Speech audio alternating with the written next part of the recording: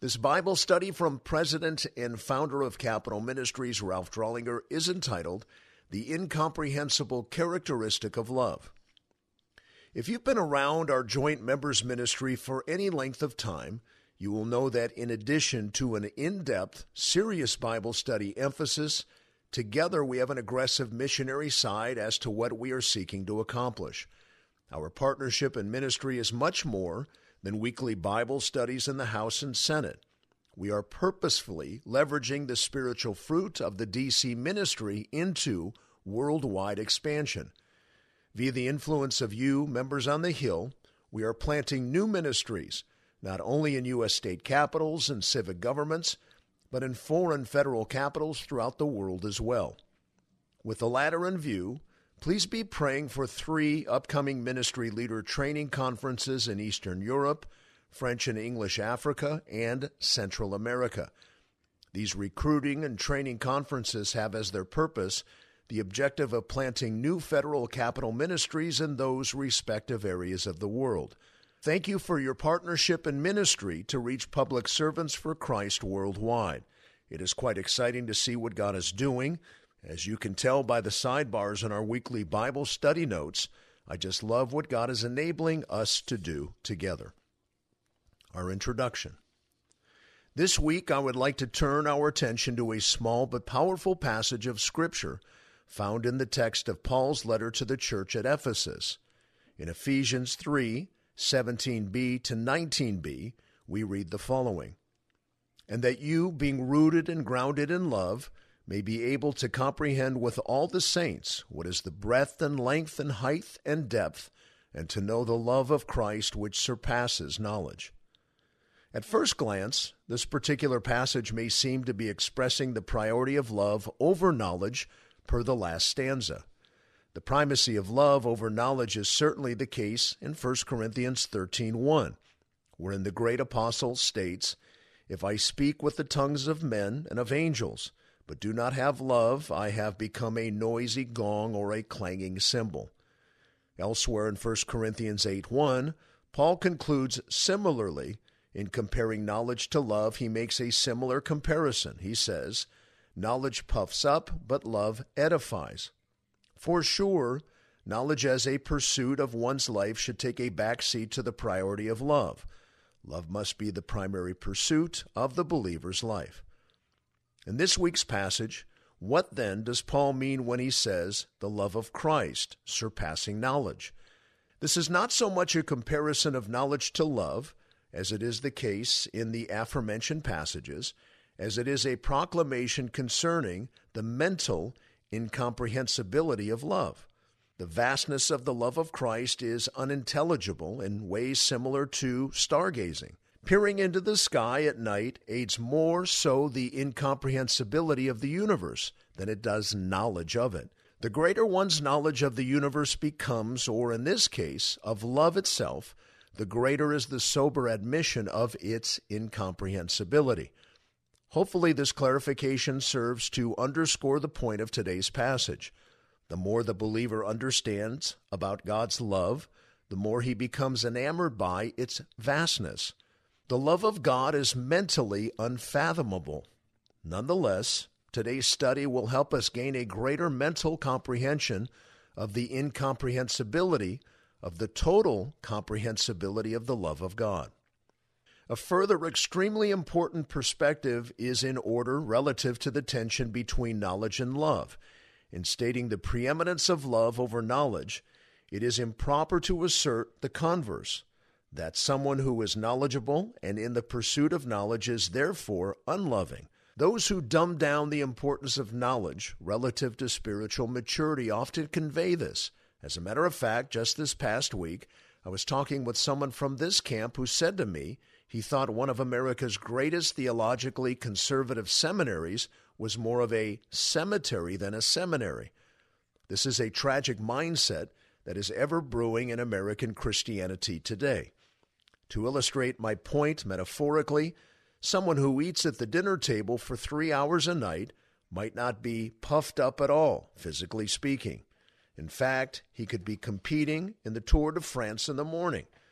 The mental preparedness of the believer is quite necessary for any, especially lofty kingdom assignments, such as serving Christ in the nation's capital. Those who pursue knowledge are not necessarily unloving. The sinful or otherwise appropriateness of the pursuit of knowledge depends on motives. In the book of Proverbs, the word knowledge appears 40 times, always related to and descriptive of a wise person. Proverbs 1:22 states, "How long, O naive ones, will you love being simple-minded? And scoffers delight themselves in scoffing, and fools hate knowledge." Later in Proverbs 1:28 through 29, knowledge is directly related to finding God. It states, "Then they will call upon me, but I will not answer. They will seek me diligently, but they will not find me, because they hated knowledge and did not choose the fear of the Lord." These passages are but two that characterize the pursuit of the knowledge in a positive light. Yet another powerful way to illustrate the point I'm making, that the Bible teaches that one's faith in Christ must be equally cognitive as well as loving, is to examine the three stages of the believer's spiritual growth as listed in 1 John 2:12 through 14. This is worthy of our time relative to supporting my proposition regarding the importance of pursuing knowledge.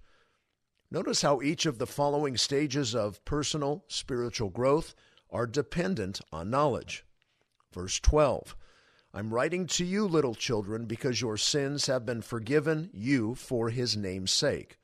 Verse 13, "I'm writing to you, fathers, because you know him who has been from the beginning. I'm writing to you, young men, because you have overcome the evil one. I have written to you, children, because you know the Father." Verse 14, "I have written to you, fathers, because you know him who has been from the beginning. I have written to you, young men, because you are strong, and the word of God abides in you, and you have overcome the evil one."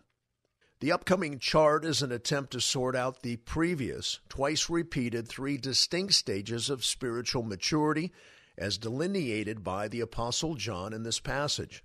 Observe what titles John mentions in the same order 2 times: little children, fathers, and young men. Think of John's communication style here as someone painting a wall with 2 separate coats in order to obtain the desired outcome. The 3 stages of spiritual growth in Christ. 1 John 2:12 through 14. The headings are growth stage, characterized by, and the verse.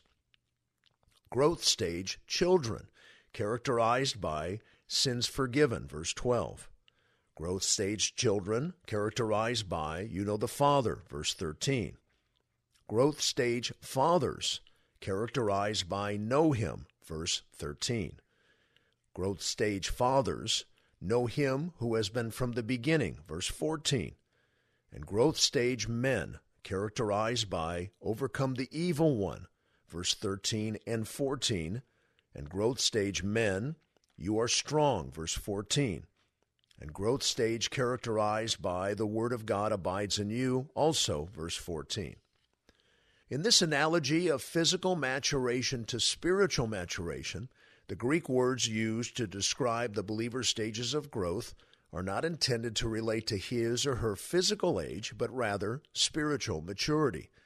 Again, keep in mind my point for delving into this exercise. Each of these stages of spiritual growth relate to and are dependent on knowledge.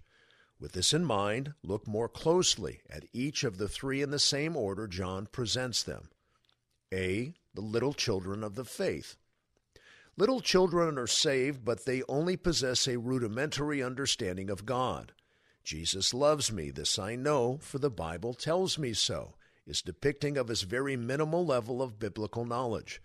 Nonetheless, he possesses this knowledge in comparison to an unsaved person who does not possess this knowledge. Satan can and often does make havoc of little children because they have little knowledge of his wiles.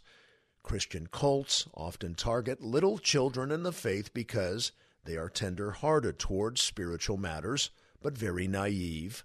Ephesians 4:14 states to ignorant believers that they should not remain in such a state of infancy.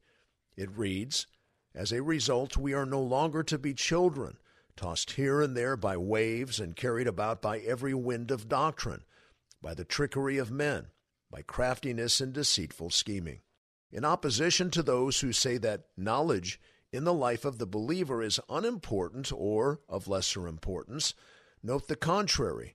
Scripture says knowledge is absolutely critical to spiritual maturity. B. Father of the faith. The father of the faith is the one who is depicted by John as the most spiritually mature. He has a deep knowledge of the eternal God. Twice John states he knows him. This is commensurate with Philippians 3:10, wherein the Apostle Paul states regarding himself a father of the faith, that I may know him. The height of spiritual maturity is to know God in his fullness via his word and the first-hand knowledge of having experienced the truths of his word in one's life. C. Young men of the faith. Young men are those who, while not yet having walked with God over a longer period of time and gotten to know him, as is the case with a father who has experienced the truths of his word firsthand, do know sound doctrine in contrast to the child of the faith who does not yet. They are strong against sin and error because the word of God abides in them, which is synonymous with having knowledge of his word. It is via this knowledge that this believer has overcome the deceitfulness of the evil one. All three of the aforementioned are in God's family, but have different levels of spiritual maturity, and each respective level is related to their commensurate knowledge. The point again for stating all of this in the introduction is that one can only become a father in the faith and have profound intimacy with God by first becoming a young man in the faith. And one becomes a young man in the faith by becoming strong in the Word, all of which implies obtaining knowledge. Proverbs 22:17 says it most succinctly, apply your mind to my knowledge. In summary of the introduction, herein lies the tension between knowledge and love. Both are extremely important, foundational, and critical in the life of the believer. Proverbs 3:3 states that both are necessary in this way. Do not let kindness and truth leave you. Bind them around your neck. Write them on the tablet of your heart. Do not let anyone fool you into thinking that the Christian life does not include the pursuit of knowledge. While this understanding and balance of knowledge to love fully cemented, Ephesians 3:17b to 19b, is a primary descriptive of love, providing the believer with keen insights relative to its profundity and enormity. What follows are four aspects from this passage regarding how God blesses the believer with love. Let us examine each of these great truths. The bedrock of love, and that you being rooted and grounded in love. Right before the passage under study this week, in chapter 3:17a, Paul states that Christ may dwell in your hearts. Contextually, that is not a soteriological statement, but rather one pertaining to the believer's sanctification, i.e., that Christ would be at home in the heart of every believer. It follows, therefore, that believers, you and I, are rooted and grounded in love to the degree they allow Christ to dwell in their heart. They are inseparably linked. Obviously, rooted and grounded are used metaphorically. The former is a botanical word that compares the believer to a plant, rooted in love of God. Grounded is borrowed from the world of architecture, expressing the idea of being established on a foundation of love. Whereas mixing metaphors does not make for the best in English prose, their use by Paul communicates excellent theology. They imply that love will be a constant source, rooted, and stabilizing force, grounded, both gifts from God in the life of the believer. How is this so? When saved, the love of God has been poured out within our hearts through the Holy Spirit who was given to us, states Romans 5:5. 2 Thessalonians 3:5 states that it is the Lord who guides our hearts into the love of God. Accordingly, at salvation, the believer is strengthened with power through his Spirit in the inner man, Ephesians 3:16.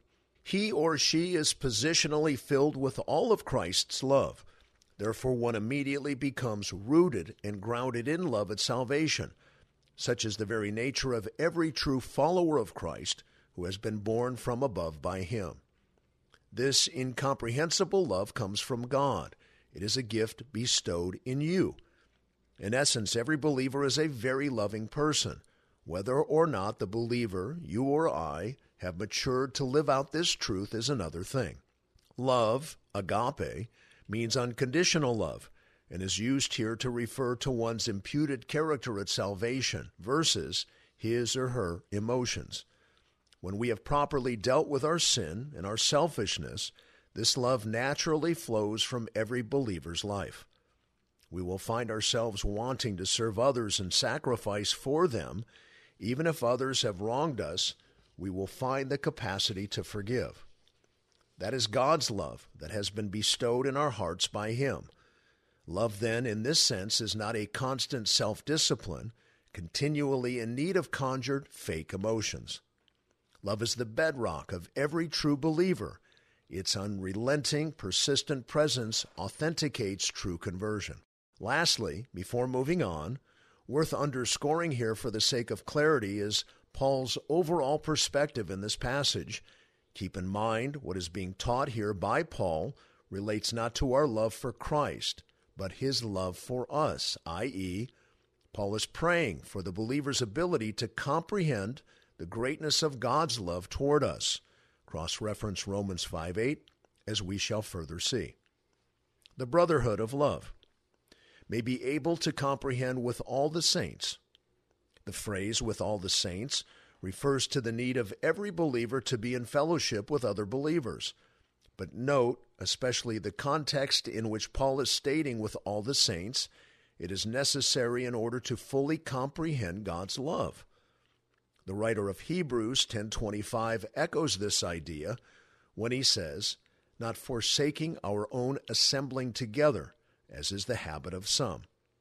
Furthermore, in John 13:35, John expresses the fact that the unbelieving world has been given the right by God to judge the credibility of the body of Christ by the presence or absence of agape love.